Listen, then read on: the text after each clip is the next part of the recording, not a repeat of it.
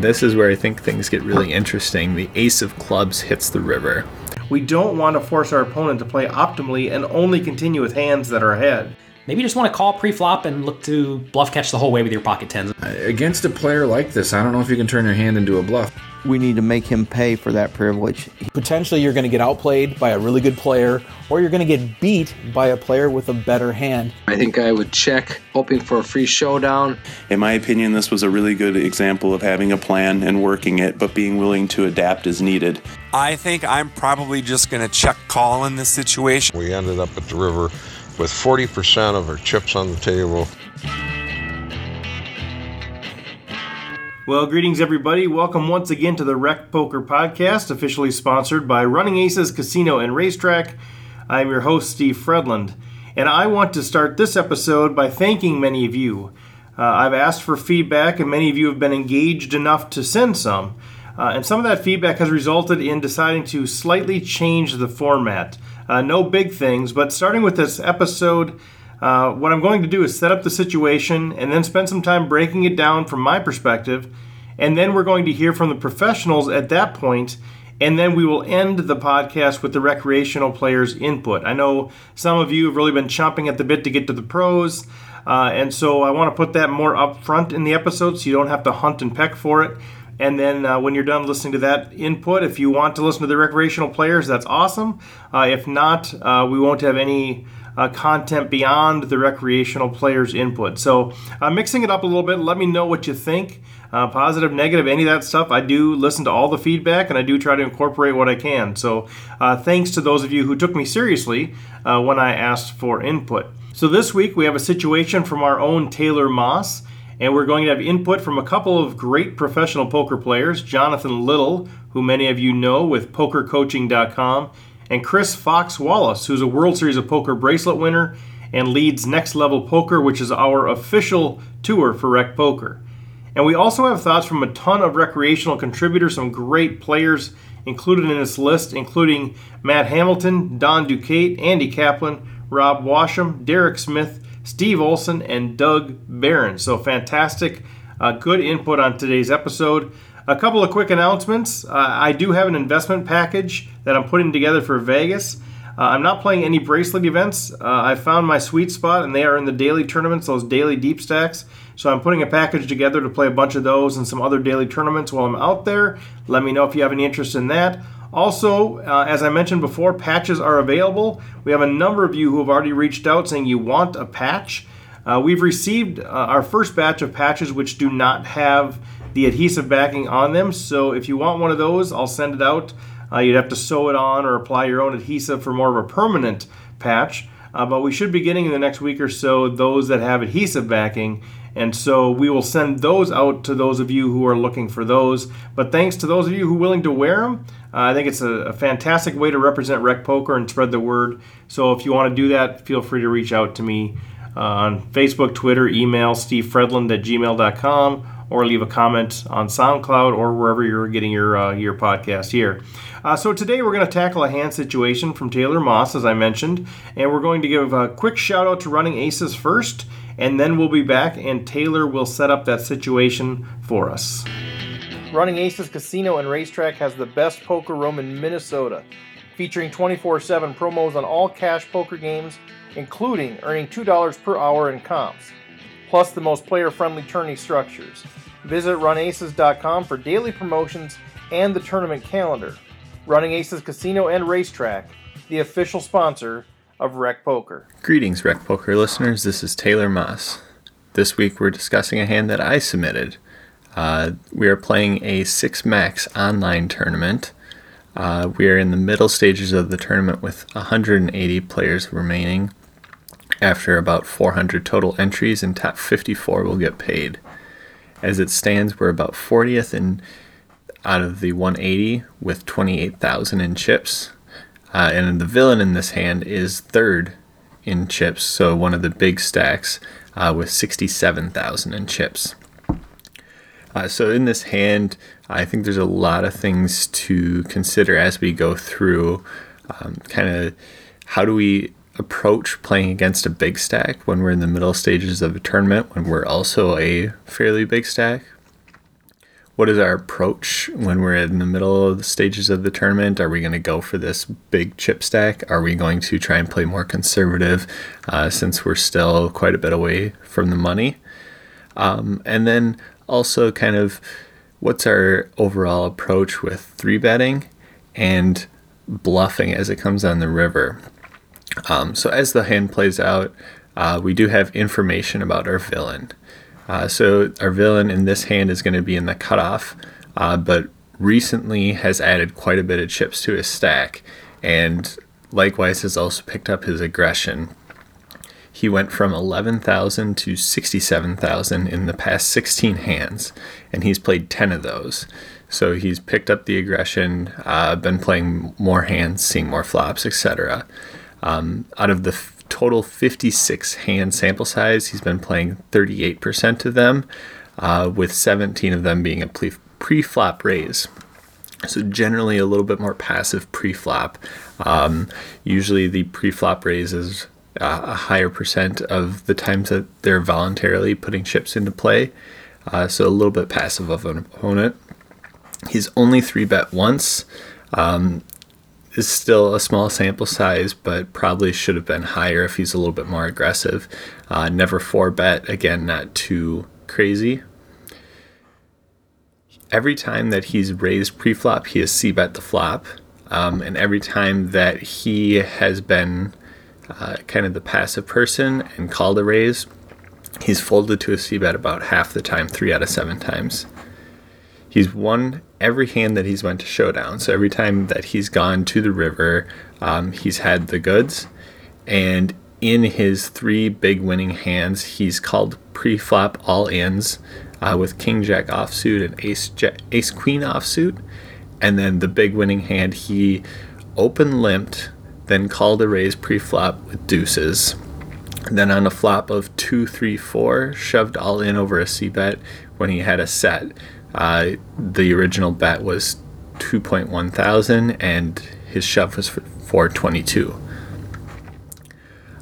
So onto the hand. Our villain is in the cutoff.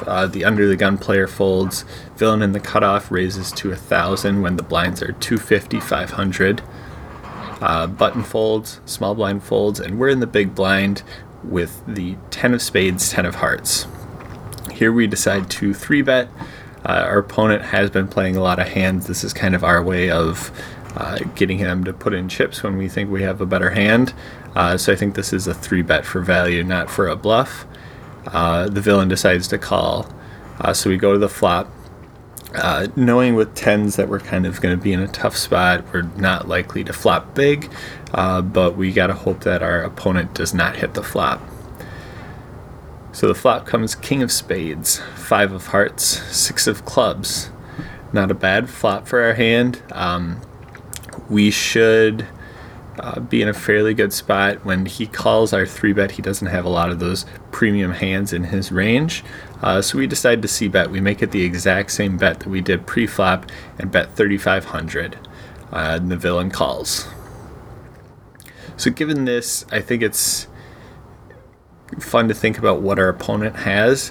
I don't think he has ace-king, given that he's shown aggression when he's had hands, and when he's had kind of those middling hands, he's been much more passive, and here he's being passive again.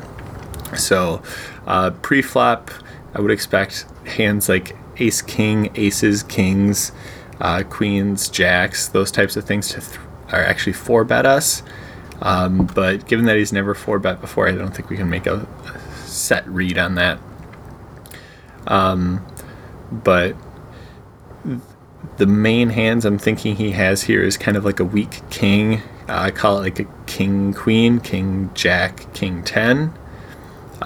There's some straight draws with 7, 8, all those suited hands in there as well. We have to be worried about 5s and 6s, but given his previous aggression when he flopped a set, I think we're okay kind of excluding those out of our range. So I think our villain has a very kind of medium strength hand. So the turn comes the 3 of hearts, making the board King of Spades, 5 of hearts, 6 of clubs, 3 of hearts. So It connects a straight if he had a very weird hand, such as 4-7 or deuce 4, so I'm not worried about a straight here.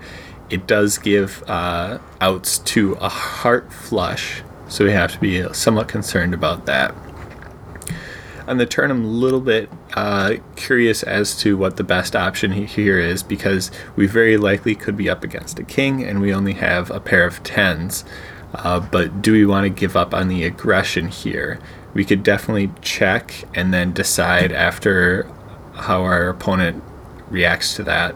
But I decided that I was going to bet, but not bet big. I was actually going to bet small. I thought I was going to get a decent amount of information from this bet, and typically bets for information are a terrible idea, but that's kind of the approach that I went with. So I bet 4,000 expecting to get raised by good hands, folds from the hands that kind of missed, maybe like the 7/8s, and then calls from, again, those middle type hands, that king jack, king 10-ish type hand. And that's what our opponent does. Our opponent does call our turn bet, which we go to a river, and this is where I think things get really interesting. The ace of clubs hits the river. So I think for a lot of our opponent's range, this ace is absolutely terrible and gives us a bluff opportunity. Plus, every straight draw, every flush draw missed, and if we range our opponent, what types of hands do they have in their range that this ace hits, or the ace does not scare them? So we have 17,000 left. The pot is, I believe, roughly right around 17,000, and we're left with the decision of what do we do here? Do we continue the aggression and kind of bluff with this ace, pretending that it's good for our hand? Do we check call? Do we check fold? Or do we take another option and bet fold? And I think it could be any of those things, and I'm very interested to see what the other recreational players as well as the pros think of this hand, because I think there's a lot of interesting ways that we can take this hand. I clearly took an aggressive approach on the flop, another aggressive approach on the turn, but not super aggressive, kind of trying to represent a very thin value bet. And then now in the river, I think it's hard for our opponent to range us, where the ace could be good for our range, and we could bluff them off of a hand. So I'm leaving this one up to the Rec Poker Nation. What do we do here? Do we bluff on this river, or do we give up? Thanks for the input. All right, thanks so much, Taylor. When I think about this scenario, I first think about the decision pre-flop, and I base it on a few different things. First of all, reduce fold equity here. My opponent is generally pretty loose, or at least they've been loosened up dramatically recently. Maybe the deck is just hitting in the head, but based on what Taylor has said, the stats provided, it seems like they're pretty loose. And because of this, I don't think I'm going to have the same fold equity that I would have, say, 3-betting over a tighter player who would maybe have a wider than normal opening range playing 5-handed, something like that. So I don't think I have as much fold equity as I normally might with pocket 10s out of the blinds. Secondly, I consider position. I am out of position against this opponent, so if they don't fold to my 3-bet, I'm likely going to have some difficult decisions all the way through. My experience tells me that playing out of position results in smaller wins and bigger losses, not to mention just more losses from playing out of position. So the value of my 10s shrinks up here significantly when I consider being out of position against a player who I don't feel I have a lot of fold equity against. And the third thing is underrepresentation. And this is quickly becoming one of my favorite tools in Hold'em tournaments, as long as it's used sparingly. Underrepresenting pocket 10s in this spot can serve two great purposes. First of all, it helps with pot control because I'm playing this more passively, and therefore I'm not building a huge pot, especially out of position with a hand that, if it doesn't improve, will likely be the second or the third pair by the river. And also, it induces bluffs. If I show relative weakness, my opponent will be more likely to bluff in spots, or even better, think his pair lower than mine is good. So when I think about these three factors working together, I actually like just calling pre-flop in this spot and not 3-betting. The downside of this approach is that you could get outflopped or eventually outdrawn, but I do believe the passive line with this hand in this situation against this opponent is ultimately the more profitable long term, especially in tournaments when survival is a key consideration. But if we look at this situation specifically, Taylor did choose to 3-bet, which certainly is not unreasonable at all, and he was called. So as played, what do we do with the King 5-6 rainbow flop? I would definitely consider a check call in this spot, but I believe this flop is better for our 3-betting range than for their 3-bet calling range. So I'm actually looking for a flop like this to c-bet. So something like a king with 2 little cards is almost perfect. There's not much for draws out here other than something like 8-7 and 4-3. So I think a c-bet is a good idea here, and hopefully we can just take down the pot right there, which would be a good result. Unfortunately, we get called by the villain, which is actually going to help us range them a bit. So the next step is really thinking about what is our villain's range. They raised, and then they called a 3-bet pre-flop. And then they called and not raised a continuation bet post-flop. Now at a 5-handed table, I could see them having any pocket pairs from pocket jacks through pocket 2s. And I do think they would call a 3-bet and then float the flop continuation bet with a pocket pair, knowing we could just have something like ace-jack or ace-queen or even something like we have, pocket 10s, that they potentially could steal from us later with scare cards. I also think they could have suited connectors like 8-7, 7-6, 6-5, 5-4, 4-3, and then a myriad of kings, even possibly ace-king, but also king-queen, king-jack, and king-10. Probably not king-9 and king-8, unless maybe if they're suited. So I think there's a fair amount that they could have that beats us, but also a reasonable amount here that does not. Now the turn comes a pretty good card for us, a 3 that brings the second heart to the board. Now what do we do here, assuming we 3-bet the flop and then continuation bet the turn? At this point, I still like my hand against their range. The problem with betting here is that you do start optimizing your opponent's play. At this point, what would they continue with are either made hands that beat us, those combinations of kings or 2 pairs or even sets of 3s, 5s, and 6s, or big draws, straight and or flush draws now. Hands that are worse than ours, pocket 9s, 8s, 7s, 7-6, etc., will likely fold at this point. Or if they were just floating us with real garbage like ace-7 suited, they would also fold. I think this is another great spot to check with the likely plan of check calling. We want to induce bluffs at this point. We don't want to force our opponent to play optimally and only continue with hands that are ahead. There is a chance that we could go check-check and therefore help us range our opponent off of a king while also controlling the pot. But if we are going to put in a bet, I would rather do it as a check call to induce those bluffs and be building a pot when there is a better chance that we are ahead. But we do fire again on the turn, which again I don't feel is unreasonable. But we are building now a pretty huge pot to the point where we may be putting our tournament at risk on the river, or if we are re-raised on the turn. So we go to the river, which comes the ace of clubs, so no flushes get there. Now what is the likelihood our opponent has an ace? I personally think it's extremely rare. I think it's a much better card for our remaining range than our opponents. If they were calling us because they thought we had something like ace-queen, ace-jack, or ace-10, then they have got to fear that we got there. Well, this makes it a decent bluff spot, but betting the river, we are absolutely causing our opponent to play perfectly. If we lead out here, they are only going to call us with hands that beat us. Ace-king, 6s, 5s, 3-3, and also maybe king-queen, king-jack, king-10 if they don't believe that we have an ace. When we bet the river, we are very polarized. If I were the villain and this was the runout in my opponent's bet, I would think they either had nothing or a medium holding like what we have that we're turning into a bluff, or they had a monster. I would not expect my opponent to bet if they just finally hit an ace on the river. So this would actually become a good re-raise shove bluff for the villain.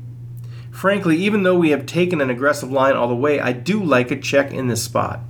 I would probably call a river bet by my opponent here because the only hands I'm afraid of are ace-king, 6s, 5-5s, and pocket 3s.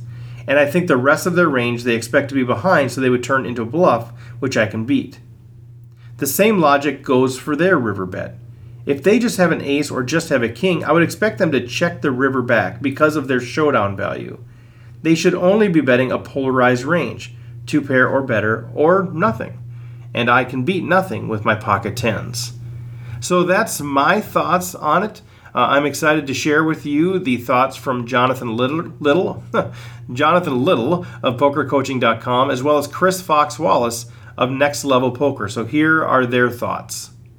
Dude, people are like, "Are you little? Because your name says you're little." I say, "No, I'm not little."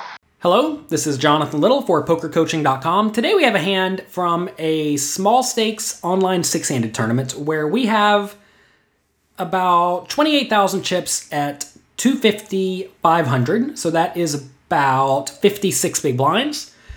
Our opponent seems to have gotten a lot of chips recently.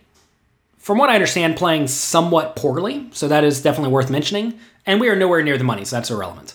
Okay, so the villain in the cutoff, who has been limping sometimes, likes to raise to 1,000. So a min raise at 250, 500.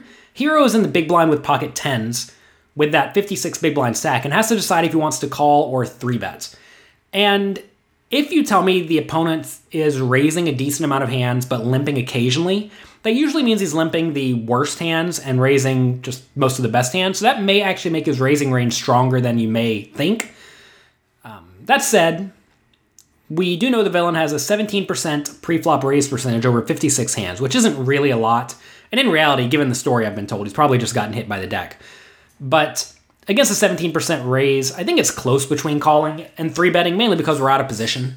I would typically 3-bet and be willing to play for all the money, but maybe that's a little bit optimistic, so I could certainly see calling being fine. This may be a spot where we're supposed to 3-bet and then fold to a 4-bet, but I really don't like that strategy, especially online, where we don't really know what the opponent's doing. Or, we're just pretty much guessing what the opponent's doing. Anyway, in this hand, Hero 3-bets to 3,500, which I think is fine. You do want to make it about 3.5 times the opponent's raise when you're out of position. And the opponent calls. So flop comes King 6-5. This is a great spot to either check or bet tiny. And by tiny, I mean a third pot or so.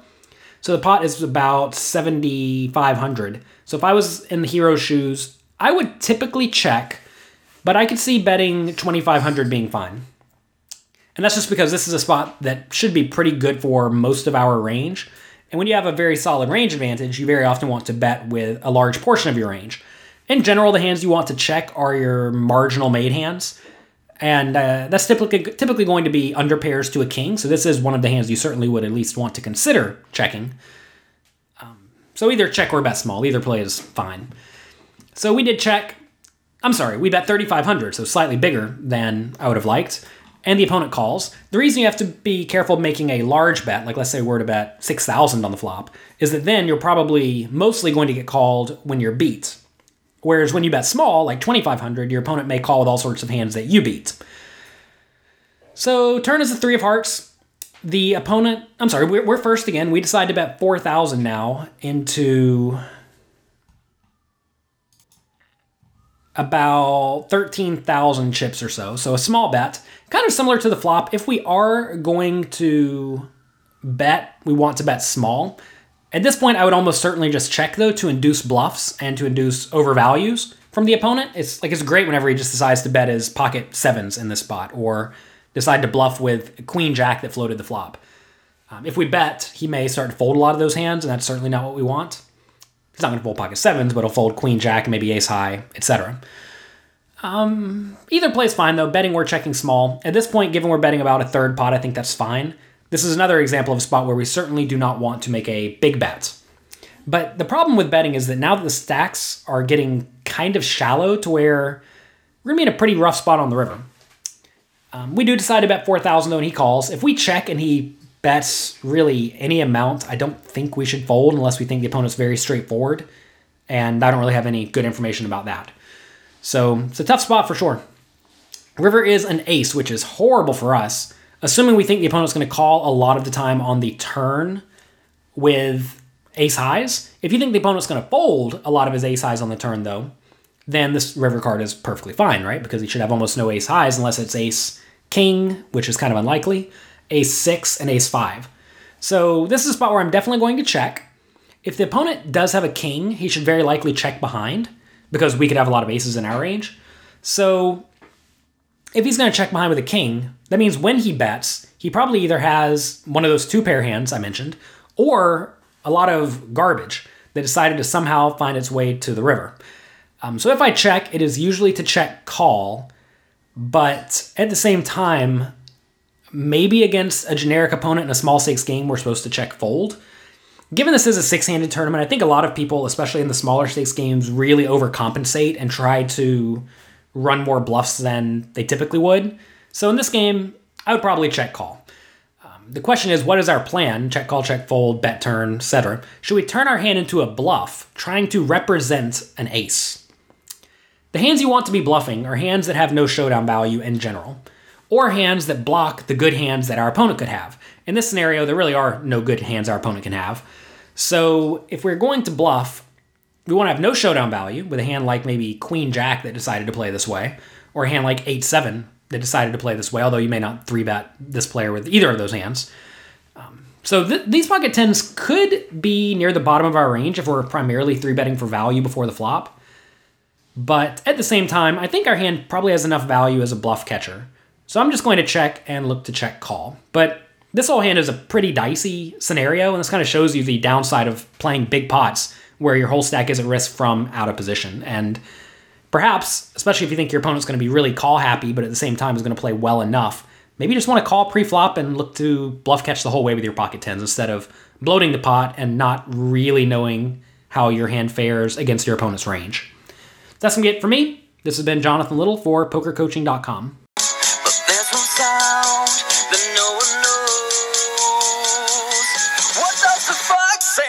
Fox here from Next Level Poker. I think this is an interesting spot because finally we have online stats. There were days 10 years ago where I used to analyze hands using online stats all the time, but that doesn't happen as often anymore. So I'm glad to have that back. And as with all tournament stats, you never have a huge hand sample on your opponents. With cash games, sometimes we'd have 50,000 hands on an opponent, but you never have a big sample size on tournament opponents unless you've played with them a ton of times. So, given that this guy is pretty loose, but he's got position on you and he's not doing a lot of folding, I don't think I re-raise here. Generally, my aggression factor online tends to be quite high, but I don't think you're getting folds hardly ever. He's just got a bunch of chips. We see that he calls. The all-in 16 to 20 bigs with King Jack is a little frisky. I think this guy's calling if you 3-bet basically every time. And what you're doing is giving him information on your hand without really getting anything on his. I mean, when you know that he's going to just flat with 90% of the range that he open raised with, you don't really learn much from it. And since he's opening fairly early, I don't think you're going to learn a lot from him. Actually, I guess he was in the cutoff, but I don't think you're going to get a lot of value from 3-betting him here, because how far are you ahead of his range with a pair of tens? Now, if this was queens, certainly kings or aces, then you have to 3-bet him here just for value. And just get more money in the pot when you're ahead. But you're out of position. The stacks are fairly deep. I wouldn't want to build a big pot here until I see a flop. I mean, you may be willing to get to a showdown with this guy. You may be willing to win a giant pot if you outflop him. There's all kinds of things that can happen here with a pair of tens, but I'd rather just see a flop. Completely disguise your hand. Don't tell him that you've got a real hand. Don't give him any chance to think about your hand range in that way. And don't build a big pot when you're out of position and you can't win it right now. I mean, often the 3-betting is so that you can win the pot right now, especially when you're out of position. You really want to 3-bet when you can win the pot. In this case, I just don't think you can against the way that this player has played. The fact that he folded to a C-bet 3 out of 7 times is interesting. Maybe it makes 3-bet C-bet an option here, but I like flatting here. In a cash game, I'm not necessarily flatting here, but in a tournament where you want to keep your variance low, I think a flat is okay. So that probably would have been what I did. But against some opponents, I would 3-bet here for sure. Then you lead 3,500 on the king high flop. I think that's fine. I would c-bet this flop if I had 3-bet. But if you don't 3-bet, then you can just check call this flop. Or you could even check raise this flop. I mean, less of his range has a king than half, quite a bit less. So if you check raise, he may just fold, everything from like a pair of sevens to ace 5 to ace jack to, queen jack. All these tons of hands in his range will fold to a check raise if you just flat and then check raise the flop. But you could also check call the flop and let him keep betting, depending on your read about this player. But if you had just flatted here and there's $3,000 in the pot, and then you check and he bets 2,000 and you raise to like 6,500, he's going to think you have a king almost all the time, and he's going to fold a lot. Even a player like this who doesn't fold a lot, in that situation on this dry a board with just a one big card, he's still going to fold a lot. So this would be a good board to check raise, potentially bluff. I mean, you're kind of turning your hand into a bluff, but I would check raise bluff here a lot, and especially when you have a pair of tens to back it up. If he decides to get frisky and call, or if he's got a hand like 7-8 where he may decide to peel, then you've still got a lot of showdown equity. But you want to make that check raise big enough that you're not going to get called too often by junk hands, because you don't really want to have to then figure out what to do for 2 more streets when you're out of position. In position, this whole hand changes. When the turn comes, given the way the hand has played out, I don't think a continuation turn bet is such a bad thing, but I would probably make it a little bigger to try to end this hand now, find out what's going on. Might make it 4,200, 4,300, something like that. Give it a little extra oomph behind it to get this guy to go away if he doesn't have a king. I think checking's okay on the turn as well. That's 4,000 that they bet on the turn. Sorry, I was looking at the hand history around. Yeah, I think the turn bet's fine. And then that river, against a player like this, I don't know if you can turn your hand into a bluff. And I think you're betting tens for value 4 streets, pre-flop, and then 3 streets.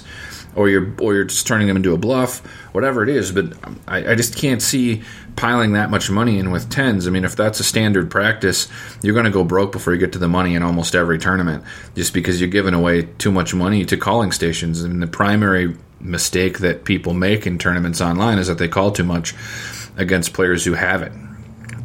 So I would wait and try and have it. I think if you check here and he bets, you can fold. I mean, 7-8's the only hand that you can still beat. And, he probably is going to check behind a hand like ace 5 or ace 6, except for the ace came. So then you're really like, he's going to check behind pairs that are smaller than yours. If he has a hand like 6-7, hands like that, he's going to check behind and be glad that he got to a showdown most times. And he's only going to bet hands that beat you. So I think you can check fold the river pretty easily if you end up getting to the river as he did in this hand. Okay, thank you, Jonathan. Thank you, Fox. Let's take a quick break here to thank our official sponsor, Running Aces, and then we'll be back with thoughts from our contributing recreational players. Running Aces Casino and Racetrack has the best poker room in Minnesota, featuring 24/7 promos on all cash poker games, including earning $2 per hour in comps, plus the most player-friendly tourney structures. Visit runaces.com for daily promotions and the tournament calendar. Running Aces Casino and Racetrack, the official sponsor of Rec Poker. Okay, so let's close the episode off with input from our recreational players, Matt Hamilton, Don Duquette, Andy Kaplan, Rob Washam, Derek Smith, Steve Olson, and Doug Behrens. And all of them are audio with the exception of Mr. Matt Hamilton, who, by the way, is a fantastic young player. And he provided me some written thoughts that I will share with you. So the first part of this is Taylor's question on preflop, the 3-bet. Should we call here a 3-bet? And Matt says, I would just call in this spot. This is the best hand I'm calling with here, as I'm 3-betting pocket jacks or better, but I think this makes a great spot to call, particularly versus a splashy opponent who is likely c-betting every board, and we can play this type of hand conservatively and still win a lot of chips by calling down on a ton of boards. And then the next question was on the flop. Taylor had asked, what do we think of the c-bet on the flop? Matt says, I prefer a check on this flop, continuing with my conservative line, versus an opponent who has shown to c-bet a lot and continue putting chips into the pot. I'm more than happy to just come along for the ride. I do see merit for betting if you think your opponent will be calling a lot of ace-x, small pair, medium pair type hands, but checking them back if checked too. However, versus this particular opponent who seems to like to take the betting lead, I think checking flops makes more sense. I don't feel you should be obligated to lead out just because you 3-bet pre-flop. And then in the turn, given the call on the flop, do we continue here or check? And Matt says, it seems like a very clear check in this spot. If he was floating us on the flop with garbage, we can check to him and allow him to bluff. Well, if we bet again, those hands will likely fold. Additionally, we could be leading into a hand that's already beating us. And then finally, when we face the river, when the ace comes on the river, what's our plan? Check call, check fold, bet fold, turn our hand into a bluff with the ace? That's what Taylor asked, and here's what Matt has to say. He says check fold. We put ourselves in a tricky spot if he bets the river, given that we have had the aggression the whole way. But I think a check fold makes the most sense here. Bluffing seems really bad because he has a lot of ace-5, ace-6, and king-x that won't fold, and then some missed straight draws that are losing anyway. This board has just simply got ugly. It's time to throw in the towel. All right, Matt, thanks. Now let's hear from the other recreational players that submitted audio. Hi, my name is Don Duquette. I'm a rec player, and today we're discussing Taylor Moss's hand. Taylor Moss is our hero in the big blind. He has approximately 54 big blinds. Our villain, who is in the cutoff, has approximately 134 big blinds. Taylor starts the hand with pocket tens. Our villain opens for 1,000, which is a min raise. Our hero 3-bets to 3,500. I agree with this, considering our villain has played a lot of hands and he's very active. We know that we need to make him pay for that privilege. He didn't 4-bet, but that probably tells you he doesn't have aces or kings since he hasn't 4-bet at all.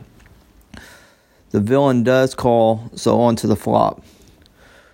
So we go to the flop and we get a rainbow flop with 1 over the king.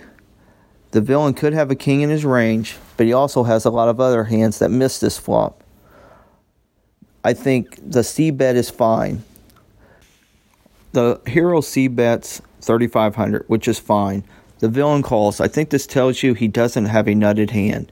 I think he raises with trips and possibly ace-king. So he still may have a smaller pair or an ace-x in his range. The turn brings a 3, and now there is a straight possibility on the board. But does this villain really play 4-7? I don't think so. We've seen him play a pair, ace-queen, king-jack. So I don't think he's playing 4-7. But I do check this turn to control the pot. I like to see what the villain does and take it from there. As played, hero does bet 4,000. The villain calls. So on to the river. The river brings the nasty ace. I believe the villain has plenty of aces in his range. And this is one problem that I have. I have trouble playing boards with overs to my pair. Do you continue to bet or not? Do you call a shove if we check and villain bets? Do we lose value by not betting? I think I do check here and fold to a big bet and call anything under a half pot bet. This has been Don Duquette for Rec Poker. Hey, this is Andy Kaplan on Twitter. I'm Andy S. Kaplan. Looking at this hand, the first thing I'll say is I'm not an online player. I very rarely play online. So the heads-up display information that Taylor provides, it's super cool. I love looking at those stats, but it's not something that I can really analyze very well. So I'm going to leave that to maybe some of the online players or to Jonathan Little to look at. But you look at this hand, start out, villains on the cutoff, raises 2 big blinds to 1,000. You're in the big blind with pocket tens. You raise 3-bet it to 3,500, which is 7 big blinds. I think that's a perfectly great place to 3-bet there. You're out of position with a strong hand. You're hoping to maybe just take down the pot with your pocket tens. Unfortunately, the villain calls your 3-bet. You've got 7,000 in the pot now, and you're moving on to the flop. Flop comes king 5-6. It's a rainbow flop. The hero, I should say, is going to do a standard continuation bet here for 7 big blinds, 3,500. I like a 3-bet here. I think there's nothing wrong with that. You've got a dry flop. You're out of position, and you're doing a standard continuation bet with a hand that could very well be the best hand. So I like that continuation bet. Unfortunately, again, the villain calls your continuation bet for 3,500, and now the pot is getting really big. And when the hero calls that continuation bet, I think that's got to make some bells go off in your head and say that there's some danger here, that perhaps your hand isn't the best hand. Turn comes. It's a 3 of heart. It's a blank. And at this point, our hero bets 4,000 on the turn. For me, I think I would rather check here. I think I'm going to check here for pot control. I think I'm going to check here to maybe check fold. I just think your pocket 10s seem to have decreased in value. The villain has shown interest in this hand. I recognize this as a situation I see in my game as a leak, where I feel like I've got the best hand and I get stubborn and I stick with a hand even though the information that's being provided is showing you that there's a good chance that maybe your hand is not the best hand. So my thoughts here is that instead of the bet on the turn, I check the turn. I either check call or more likely maybe check fold, get out of the hand, move on to a better situation, and try not to lose a lot of chips. You're avoiding a really bad spot where potentially you're going to get outplayed by a really good player, or you're going to get beat by a player with a better hand. Either way, you're going to lose a lot of chips, and I think maybe you're better off getting out of this hand and getting in a better spot. So that's my thoughts on that one. It's Andy Kaplan. See ya. All right, this is Rob Washam for the February 17th Rec Poker Podcast. All right, today we're talking about a hand that my buddy Taylor sent in. So let's see what we can do with this thing. We already know he's got 10s and all the pre-flop stuff, blah blah blah. We have 56 big blinds effective, so it's a pretty good starting stack. The villain in the cutoff raise is 1,000, and we 3-bet to 3,500 with pocket 10s. Okay, the sample size is small, not really reliable, but we know that he's a 17% pre-flop raiser. So that gives us a range of 2s, all pairs, 6-5 suited plus, ace-10 off plus, king-queen off, any of the suited aces, queen-10 suited, king-10 suited, all the way up to ace-king suited. He limped with 2-2 earlier, but that was before he accumulated the chip stack he has now, so I'd have to include even the small pocket pairs in his open range in the cutoff. We have about a 63% equity against this range, so we should 3-bet every time in this spot. If the villain 4-bets, you could fold and still have 49 big blinds. I don't know if I would 5-bet jam over a 4-bet, but if you just call, you are set mining with 10s out of position, which is a bad spot to be in. So if I face a 4-bet here, I would probably fold and wait for a better spot. As it is, he calls, and we go to the flop. All right, the pot size is now 72.50. We got a stock-to-pot ratio of about 3.4, so we're right on the edge of determining whether we want to go all the way with this hand or not. The flop is king 5-6, rainbow, and the question is, should we c-bet? Well, I think I'd c-bet this all day long. Our 3-bet range is 8s plus, ace-king off, ace-queen suited plus, all the suited, or ace-2 suited and to ace-5 suited. And after his pre-flop action, his range shrinks to exclude the queen plus hands, king, queen, queen, king, king, ace, ace, and ace, king. Probably would have been 4-bet. So after the flop, our range has about a 65% equity. And the king is actually good for our range. We can get value from his 7s, 8s, 9s, 7-8, 6-7, 4-5. So we c-bet half the pot and the villain calls. The call indicates that the villain may have connected with the flop or that he's floating in position. There are a couple of kings in his range, but really only king, queen, or king, jack. With pocket 10s, we block most of the king 10 and ace 10 combos.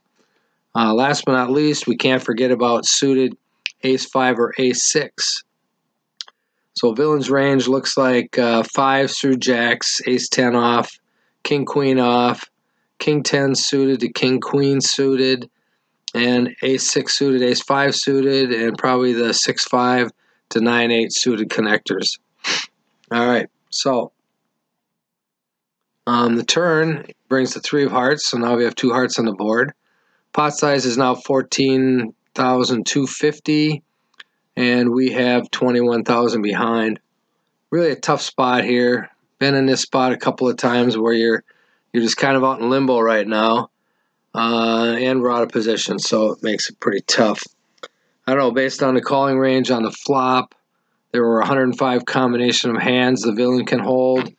31 of those combinations have us beat, so we still have decent equity here. I would bet here. Bet size is obviously a problem because we're going to leave ourselves less than a pot size bet on the river if he happens to call. Should we consider moving all in here? I think that's a good question. We still have the aces, kings, and ace-king hands in our range, and we have fold equity as we have a 1.5 pot size stack. As played, we bet 4,000 and villain calls. All right, pot size is now 22,250. We have 17K. Do we want to turn our hand into a bluff? I don't think we want to do that. It's kind of a value hand. But based on the range that we gave the villain throughout the hand, he just probably went ahead of our actual hand. It may be close versus our range, but he's ahead of 10s at this point. But I would be hard-pressed to bet this river. I think I would check, hoping for a free showdown, and I could see myself folding to any bet on the river. I know it's real nitty, but I just don't see him bluffing in this spot. And that's all I got for this week. Thanks for listening. This is Derek Smith, everyday_81 on Twitter, with feedback on the hand history supplied by Taylor Moss. In my opinion, his scenario and the different decision points makes for a really good example of just 2 of the many really important and often competing adages to remember when at the table. The first, and one I really believe in, is the idea of planning your work and working your plan. It's always important to have a plan for those hands you choose to play, and to think at least a street ahead and consider whether the actions you're taking both fit into your plan currently, but also allow for you to maintain it later.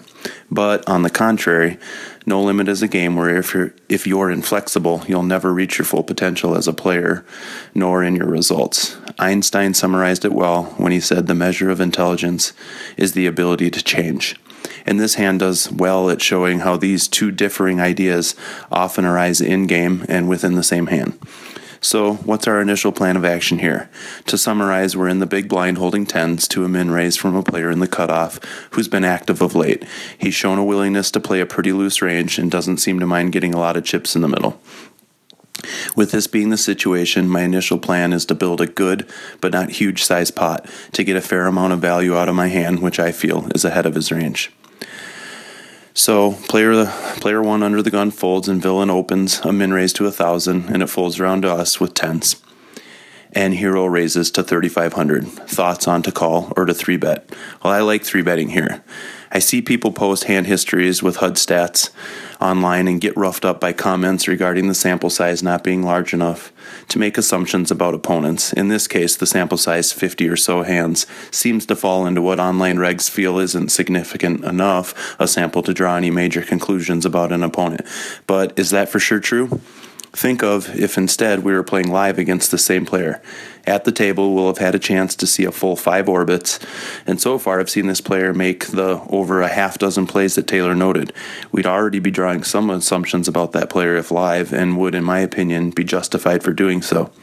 That we're playing online now doesn't necessarily preclude us from making some general assumptions about our opponent, namely, he hasn't 4-bet yet, and seems to be willing to fold to C-bets. so getting some money in now, while perhaps less likely to be re-raised, and taking it down with a c-bet on the flop seems good and fits into our initial strategy for playing the hand. If we instead call, we get no definition on his range, don't have the initiative, and are kind of forced to then play the check-call-evaluate game for 3 streets. We could call and donk bet the flop, but I think that's going to look really steely and may prompt our opponent to re-raise, and assuming we see at least 1 over on the flop, we'll be in a bit of a guessing game as to whether or not to continue. So though playing the hand passively and as a bluff catcher isn't terrible, I prefer working our plan and making the 3-bet. The flop's a king 5-6 offsuit, the pot's 7,250, and hero bets 3,500 and asks, should we c-bet this flop? I vote yes. Let's continue our plan of building a decent but not a too large size pot. To do so, we need to keep acting as aggressor. We very well could have strong kings in our range, and this action may fold the opponent out and we'll win a solid pot. Or on this relatively uncoordinated board, with villain likely to expect a c-bet, they may float. This allows us to get a little more money in the pot while ahead and or being able to rep the king on later streets. Our bet size of just under a half pot does well to represent building a good but not huge size pot, continuing our plan, and helping us define our opponent's range further. Villain calls the 3,500 and the turn's a 3 of hearts and hero bets 4,000 and asks, given the call on the flop, do we continue here or check? I think we still do want to continue here. Again, villain's flop call does narrow his range some, and while holding a king is certainly a fair assumption, it also does look a lot like a float, and we could probably fill a full segment on the types of hands that would float here, but for the sake of being concise, I think continuing is best. If we check, in my opinion, he's going to bet whether he has the king or not, so by betting we force him to make a decision while further helping us define his range. I wonder just a bit about the size here, though. Just because it's only about a quarter pot, and though it fits into our plan of building cautiously, and as an aside sets up a pretty good SPR on the river, I wonder if a sharp opponent would see this as slightly weak and come over the top, likely forcing us to fold. I like the continue, but would maybe size the bet a bit larger, and really look forward to kind of hearing what other people think about this size later. As it goes, the villain calls the 4,000 and the river comes out, it's the ace of clubs. Hero has 17k, the pot's about 22,000, and he asks, what's our plan? Do we check call, check fold, bet fold, or turn our hand into a bluff with the ace? Well, I think this is the point where we need to be flexible and we need to deviate slightly from our initial plan of value. I think we've already achieved our goal of building a good but not huge pot and should now try to realize our equity. And so for that reason, my least favorite option is to bet fold. The reason that it's my least favorite option is if we're going to fold to a raise anyway, why wouldn't we just check? We can check and see what the opponent does, and we can fold to a bet there. So I think leading out with the idea of folding to any re-raise is just kind of lighting our chips on fire at this point. So of the options presented, I think that's my least favorite. My third favorite option of the 4 listed was to turn our hand to a bluff with the ace, and the reason for that is I just don't like this option because if I was the opponent in this hand, I'd wonder what you, the hero, is trying to represent here. If I held the king, I know that you're saying you have an ace, but how could you? Your bet is saying that you 3-bet pre with an ace and then barreled 2 streets just to get lucky and spike an ace on the river. And unless we as the hero are trying to rep 2 pair here, like ace 5, ace 6, maybe ace 3, the line just looks really odd. Would we have played as aggressively for 2 streets with second or third pair on the flop and even potentially 4th pair on the turn? And if we did only have 2nd through 4th pair, wouldn't we have sized our turn raise bigger with the intention of forcing out an opponent versus inviting them to continue with our 28% pot bet? All in all, I think repping the ace looks a little bit transparent, and I'd be really tempted to call if I was the opponent and held a king. So my favorite option at this point is checking and then deciding, and here's why. I don't know that we'll necessarily face a river bet, and if the villain checks back, I think we're likely to show the winner. If villain holds a king and checks back, though we will lose the hand, we'll still have 35 or so bigs to continue playing with, and if the villain has 3rd or 4th pair, is he really going to summons up the courage to bomb this river? I mean, it's a really player-dependent question, so we just don't know. So I like checking and seeing what transpires. And assuming the villain does bet, here are the options of the 2 that we could do. My second favorite option is the check fold. I vote for this as second best just because I think if our opponent is willing to go bombs away on the river, especially after the ace peels, they're very likely to not only be beating our tens, but also have a pretty strong feel for our range. Sometimes you just have to give the nod to an opponent for playing the hand well. Even though knowing that we're playing online and we don't have the opportunity to pick up any sort of live tells to see if the player looks comfortable with their bet or what they do, but I think if we check and they check back, we potentially can show over the winner, and if we check and they lead out, we can make our decision kind of based on how we feel about it. Though we're playing online, so we don't really have a lot of things other than sizings and timing tells, I think we can just evaluate how we feel about the hand and make our decision there. So of the 4 options that were available, my least favorite is bet folding. I don't love turning our hand into a bluff and repping the ace, and I really don't love check folding, so I think here I would check and make the call, and I'm really looking forward to hearing what other people think about this. In my opinion, this was a really good example of having a plan and working it, but being willing to adapt as needed. And again, look forward to hearing what other people think. Thanks. Hey guys, Steve-O here. Another hand breakdown for the Rec Poker Podcast. This week we have a hand submitted by our own Taylor Moss. Taylor's playing an $11 6-max online. I don't know if I'm the best person to answer this question since I haven't played a hand of online poker since Black Friday. I'm not sure how Taylor is, but maybe that's a question for a different podcast. Nonetheless, he finds himself playing 5-handed. There's 180 players left in the tournament. Taylor's sitting at 40, which is pretty good, 28,000 chips. It folds to the cutoff, who raises 1,000 to 1,500. This particular player is sitting third out of 180, so he's very healthy chip stack, 67,000. It folds to Taylor in the big blind, who has pocket tens. Taylor 3 bets to 3,500 and is called by the cutoff. It's important to note here that the cutoff has been on quite a rush. He's played 10 out of the previous 16 hands. His chip stack has gone from 11,000 to 67,000. Taylor gives us lots and lots of information about the hands he's been playing. I'm just going to narrow it down to a couple of the more important things. Player's obviously feeling it.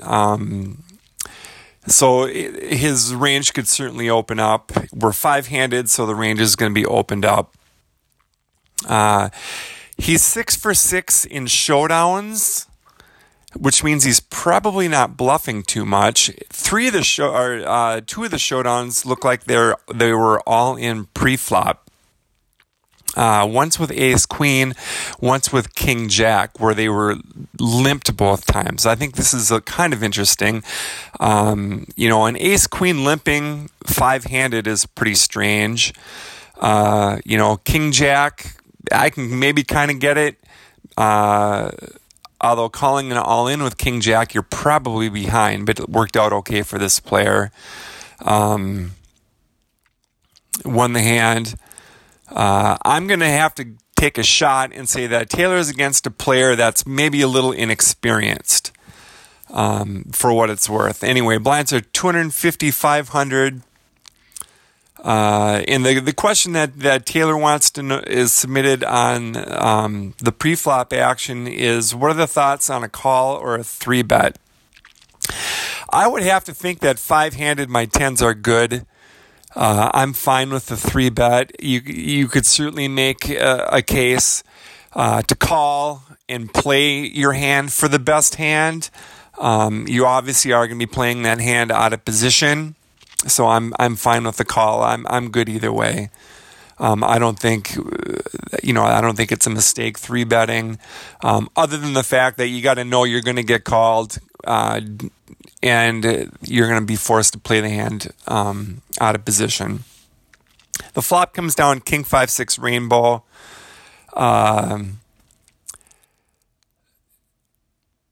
Taylor bets 3,500 on a continuation bet. The villain calls.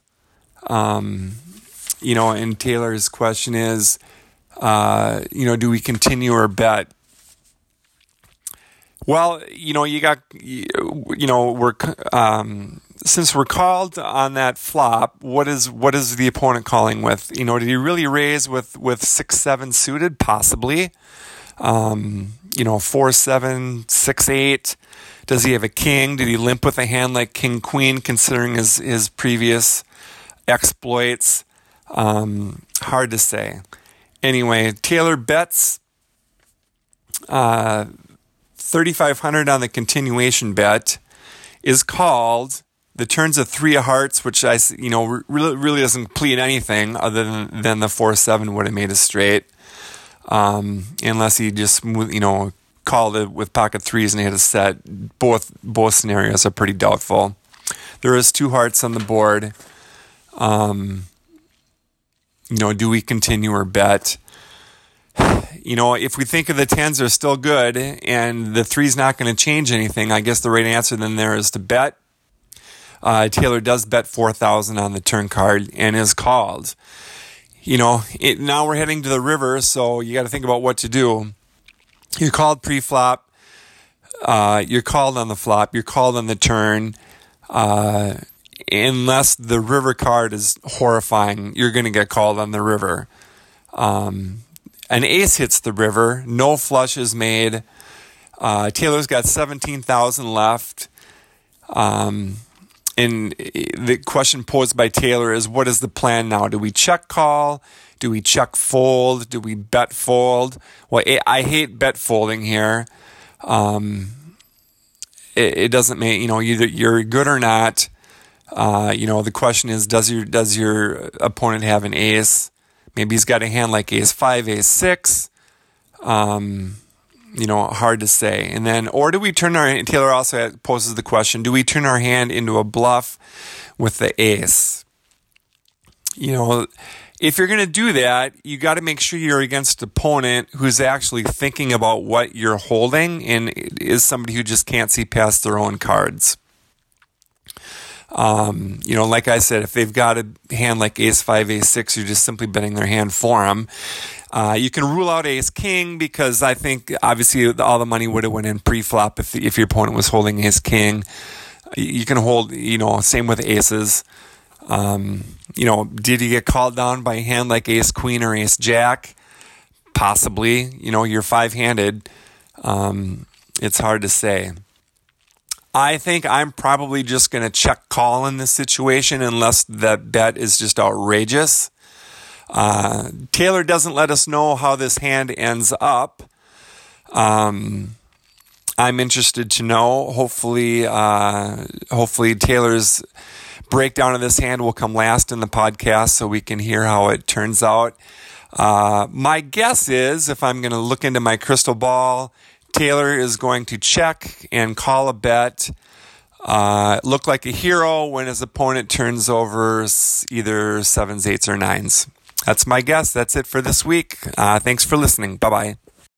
Hello, Rec Poker players. This is Doug Behrens responding for the February 17th Taylor Maas hand.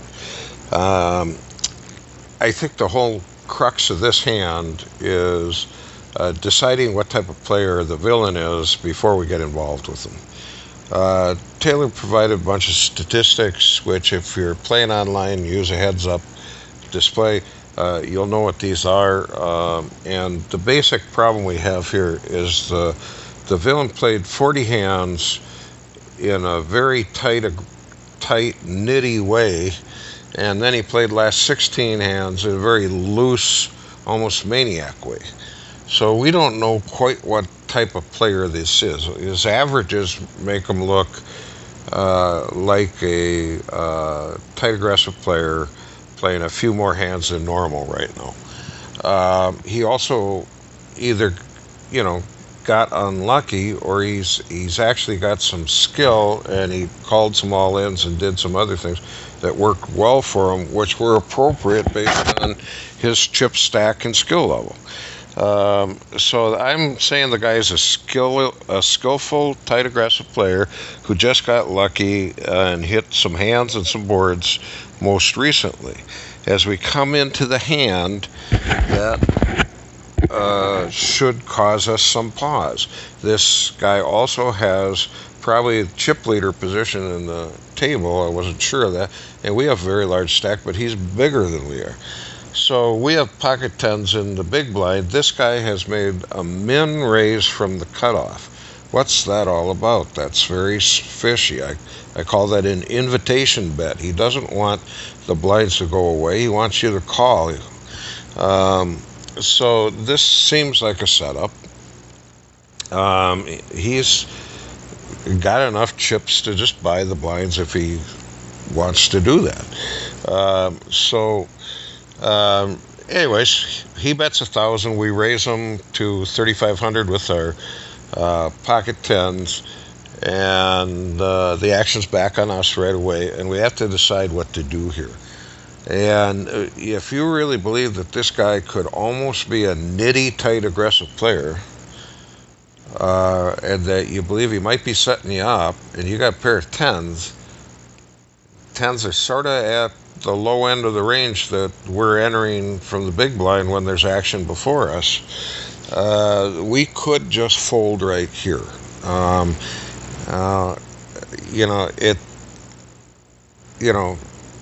That was true before we saw the flop too. It now more true if we were not going to fold on the flop, but we could check here and fold to his aggression. Just saying that this isn't the situation. I don't want to be in against this player with this hand. So the question then becomes, do you check and fold if he gives aggression, or do you bet again? The 3,500 again was what was chosen. I think if you want to bet here, you need to represent something very strong like the aces and kings. And I think maybe betting 7,000 after the flop. Oh, the flop was the king of spades, 5 of hearts, 6 clubs, and rather than a smaller bet size. So you either check and fold to aggression or bet more, and if he jams over the top of the 7 grand, you just fold away. This isn't the way this plays out. Taylor continues on the turn and river to bet again. Each time the turn was 3 hearts, and that didn't really change the board or the information we have anymore. And then the river is an ace of clubs, and that's even worse. If the guy's playing a big ace, now we're crushed. And so each time the card comes, we are faced with continuation betting or checking and possibly folding. I think by the time you get to the turn and river, you really don't have a good opportunity here for jamming all in, unless you're just 100% certain that you've got a better hand than this guy does, and that he's some form of real lucky donkey here. And I just don't see the evidence of that in the statistics that were presented. So I'm trying to fold hands like a single pair before I get that many chips on the table. And that was the problem. We ended up at the river with 40% of our chips on the table and a hand that most likely is behind almost everything else that could have called us to that point. So that's my opinion. I'm dying to hear what everybody else has to say. Okay, so that's it for today. Thank you, everybody. Thanks, Taylor, and to the Rex and the pros who gave feedback. Make sure you tell other people about us. If you want to wear a patch, let me know. If you want to get a piece of my Vegas action, let me know. Otherwise, if you have any other feedback, topic suggestions, hand situations, what do you think of the new format or the adjusted format, let me know on Facebook, Twitter, or email me at stevefredland@gmail.com, and we'll be in touch, and we will chat with you next week.